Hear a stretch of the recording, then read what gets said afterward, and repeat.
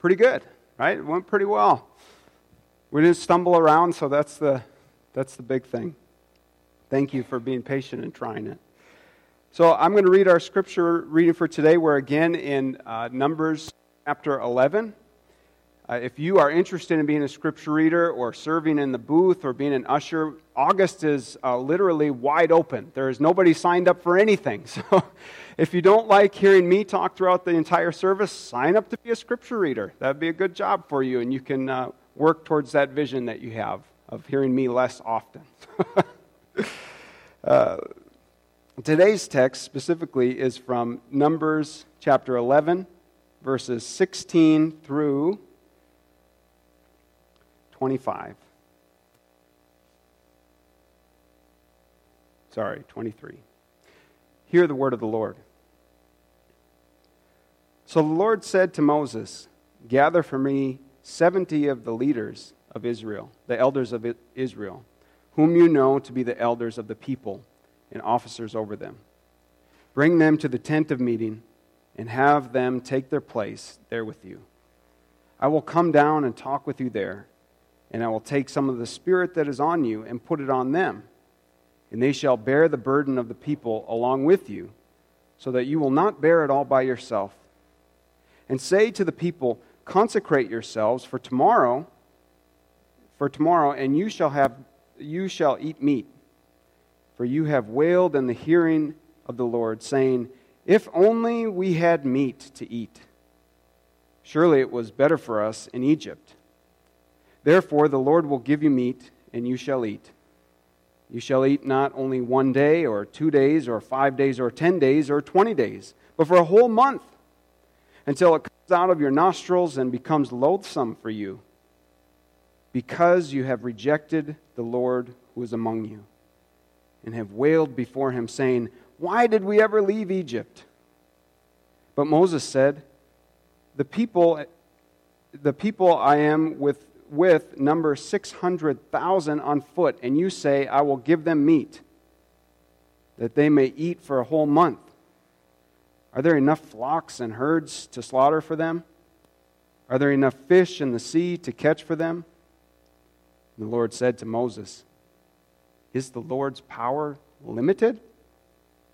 Now you shall see whether my word will come true for you or not. This is the word of God for the people of God. Thanks be to God. Amen. The questions of why are the hardest questions, aren't they? The thing that comes most to mind for me and being a pastor and living this life of faith with you is the questions of why bad things happen to people. Oftentimes, that's the first thing we ask when we see things or when something happens to us is, why did this happen? Why? But also, the question of why is the most important for all the rest of our life. Why do we do the things that we do? Why do we choose the things that we choose? Why do we invest our time and energy in our life in the specific way that we do? Why do we do that? We don't really think through those things as much, do we?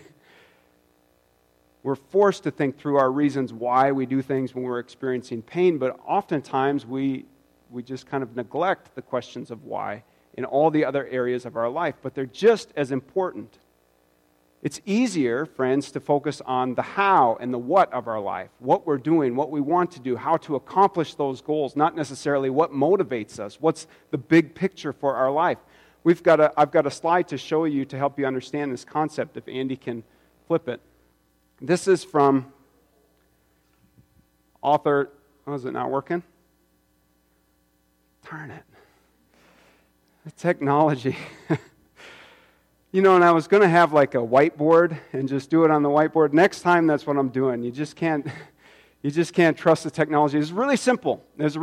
So I'll just explain it to you.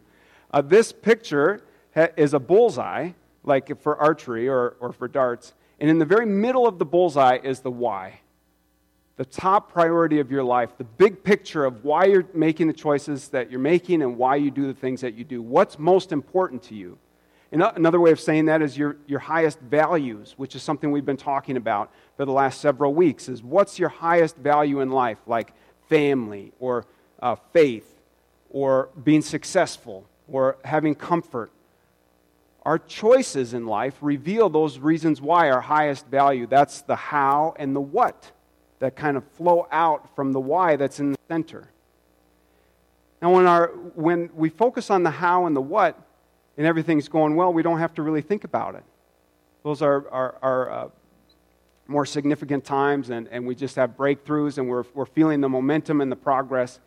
But when things stall out, as I said earlier, we ask, why is this not working? Why is this happening to me? What do I need to do different? And we experience despair, or we might have differences in our whys that are differences in values, and so we argue with one another, which is what we're seeing in the world today.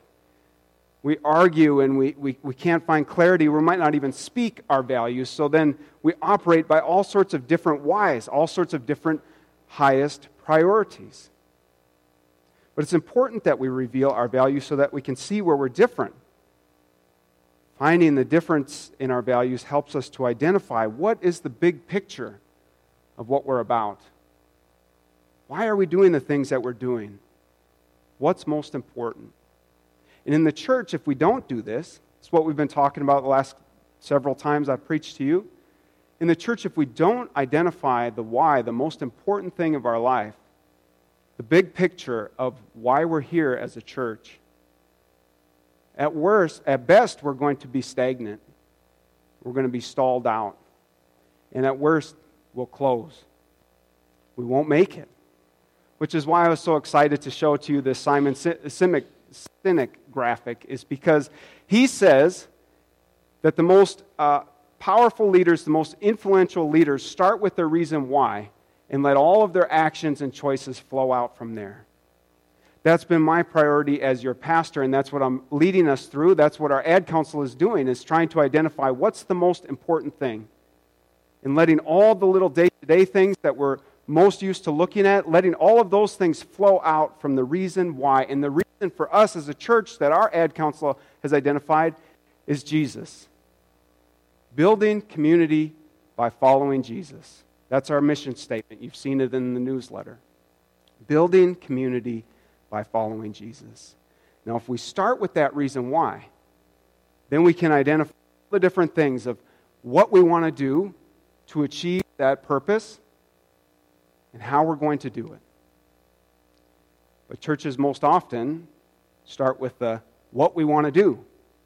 And that's informed by what we've done in the past, or what I like versus what you like. And again, we get stuck. I know that you know this is true. You might be even saying, well, that's not what I want to do, Pastor Chad, and my point exactly. If we're not focusing on the why, the big picture, it's easy to disagree, and we go nowhere. As a church, but also as a people, as individuals. The most powerful thing that you can do in your life is to identify what makes me tick. What's most important to me in my life? What if at the end of my life I don't do, what am I going to regret? You're probably not going to regret doing more things around your house if you don't do enough of that. You're not going to regret the fun things that you might want to do. Not going to a certain restaurant or something like that. You're not going to regret all those hows and whats. But you might regret the why. I don't think there's any person that's ever lived and claimed to be a follower of Jesus that would get to the end of their life and say, you know, I really wish I would have done less of that. I really wish I would have followed Jesus less. I wish I would have opened my heart to Him less. I really received way too much grace for what I was looking for in this life. I don't think anybody would regret that big picture. The Israelites clearly lost sight of the big picture. We read this text a couple weeks ago of they're wandering through the desert and Moses is getting overwhelmed. He's the great leader that everybody wants, that everybody's hoping for. But he's feeling overwhelmed because the people are asking for specifics that he's not able to give. They want a what. They're not necessarily operating by the why. And so Moses, in his overwhelm, turns to the Lord and says, Lord, I would rather be dead. I'm so overwhelmed. I'm so burdened by this what the people are asking of me, that I would rather be dead. Why did you ever do this to me? And so God intervenes, and he says, I'm going to meet with you, Moses, and I'm going to put the same spirit that's on you, I'm going to put it on 70 of the elders. I'm going to equip other people to be able to see my purposes and to be able to live with my power, is basically what God tells Moses. And in this text, we pick up where God says, not only that, the Israelites are going to get what they're asking for. They're going to get meat. Oh, they're going to get meat. It's going to go well beyond what they even imagine is possible. And Moses, in this moment, says, is it actually possible, Lord? Can you give enough meat for 600,000 people? And the Lord says, is the Lord's power limited? Now you're going to see what the Lord can do. It's interesting to see what's happening with the people, because I asked the question, why does God just not answer? Why does God answer the prayer at all for these people? Why does he just not say no for the meat? Why doesn't he just say, I'm tired of your asking. I'm tired of your complaining, so no, you're just not going to get the meat. But instead, God goes a step further and says, you're going to have meat until it's loathsome for you. It's going to come out of your ears and your nostrils, and later that's exactly what happened, and a plague breaks out. So this is an important part in the text of saying, well, is God really loving? Is God really there for his people? Is he punishing them? Deep questions that oftentimes we just neglect, and maybe we say, I don't want to read the Old Testament because that's pretty hard, and I don't like that stuff. Well, I don't like it either. But if we don't understand the Old Testament, we don't necessarily get a full picture of who God is, what makes God upset or disappointed. And if we don't understand those things, it's hard for us to understand the good news of Jesus. So it's important for us to clarify right now that God hates sin. He does. He hates sin. It's the opposite of who he is. God is perfect and holy, and so he sees the sin in humans, and he hates sin. But not the specific sin that we think and that we really latch onto to say, God hates specific sins, and that person's sin is worse than this sin, definitely worse than my sin. What bothers God the most, in fact, what he punishes in the Old Testament, is unfaithfulness. Forgetting what God has done in the past. Forgetting what God is capable of. Forgetting the ways that God has provided for his people. That's unfaithfulness, and that's what God despises. That's what we see in the text. God says, because you have rejected the Lord, this will happen. Despite all that the Lord had done, despite the big picture, the plagues that had happened in Egypt, the Red Sea being parted, the providence that God had shown them along the way, the people were still unfaithful. They were more concerned about the comfort that they wanted and less concerned about the journey with God.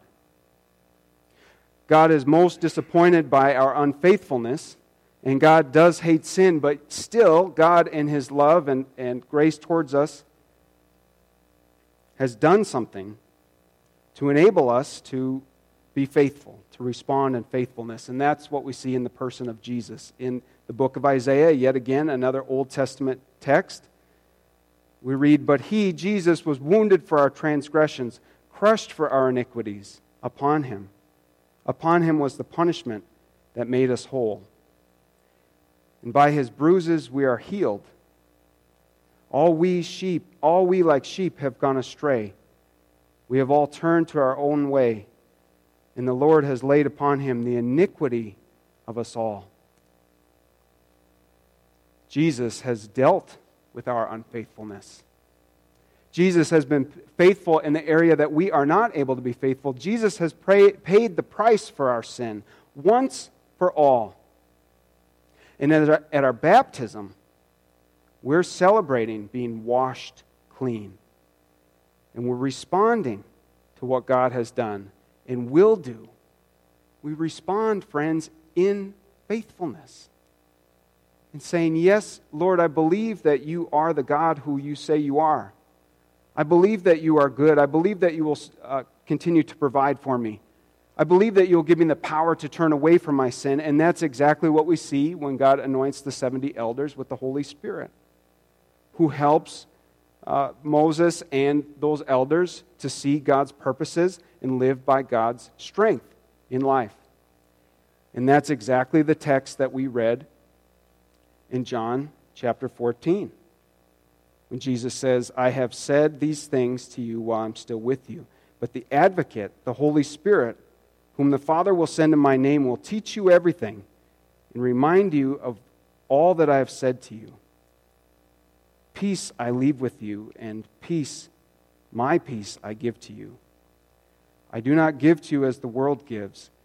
Do not let your hearts be troubled, and do not let them be afraid.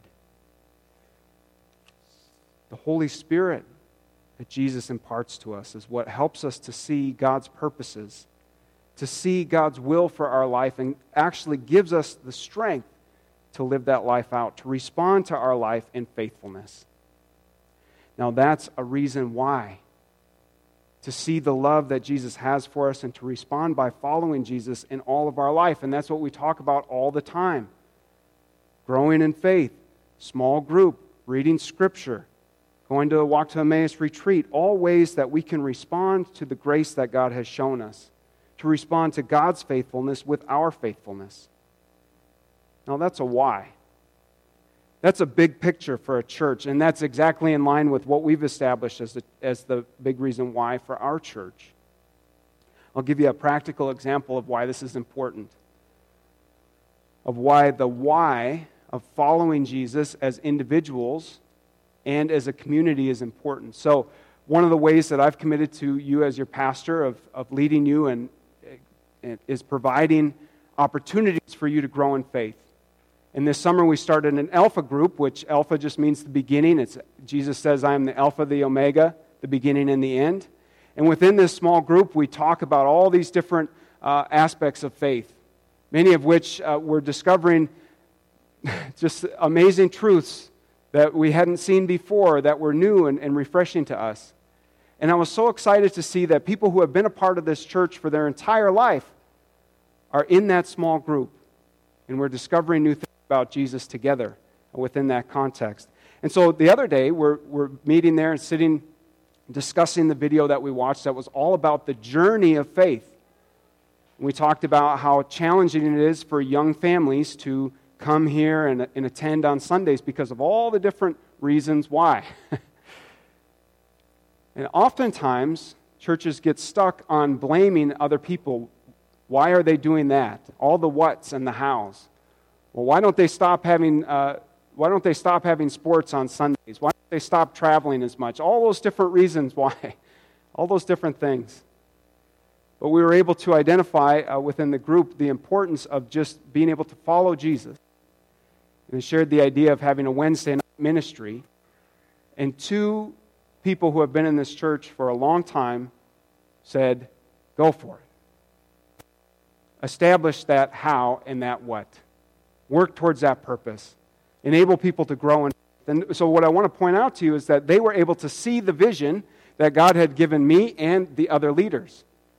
It was their willingness to respond in faith by being in the small group in the first place that they were able then to be a part of and actually empower the rest of the church to move forward with something that is really important this time. Their willingness to open their heart to Jesus in that moment, in that space, is what created an opportunity and is bringing about the future that this church needs. I can't understate the importance of that moment enough. Because oftentimes we say, well, that's not how I want it. That's not what I'm used to. That's not what I want to see. And if that's our posture, if we're always focused on the how and the what, we're never going to be able to have the same why. We're never going to be able to follow Jesus together. And why, the reason why, Jesus is what really inspires people. what we see in this text and in our church is that God's power is not limited by any part of Him. But God's power is limited most by our willingness to place Jesus as the most important value in our life. Moses asked, "Is the Lord's power limited? Is it limited? You tell me." I've seen God's power working in all of you as you respond in faith, as you attend small group, as you try new things, as you're open to new ideas. I've seen God's power working in you. And you and I both know that we can limit God's power by our willingness to step forward and see what God would do. Is the Lord's power limited? You tell me. I'm certain that if we respond to God's grace in faith, in faithfulness, that we will see what the Lord can do. That's what Moses said, or what God said to Moses. "Now you shall see whether my word will come true for you or not." Now you shall see. When your hearts are turned to Him, when you make space in your life to receive the Holy Spirit of God, to follow Jesus, not just as individuals, but together as a church. Now you shall see. Friends, my prayer for each of us is that we would understand the ways that God has already been working in our lives. That we would respond to His grace with our own faithfulness, remembering God's purposes for us and not limiting God's power by our unwillingness to step forward. May we be blessed with courage and strength to live this life of surrender to Jesus. Amen.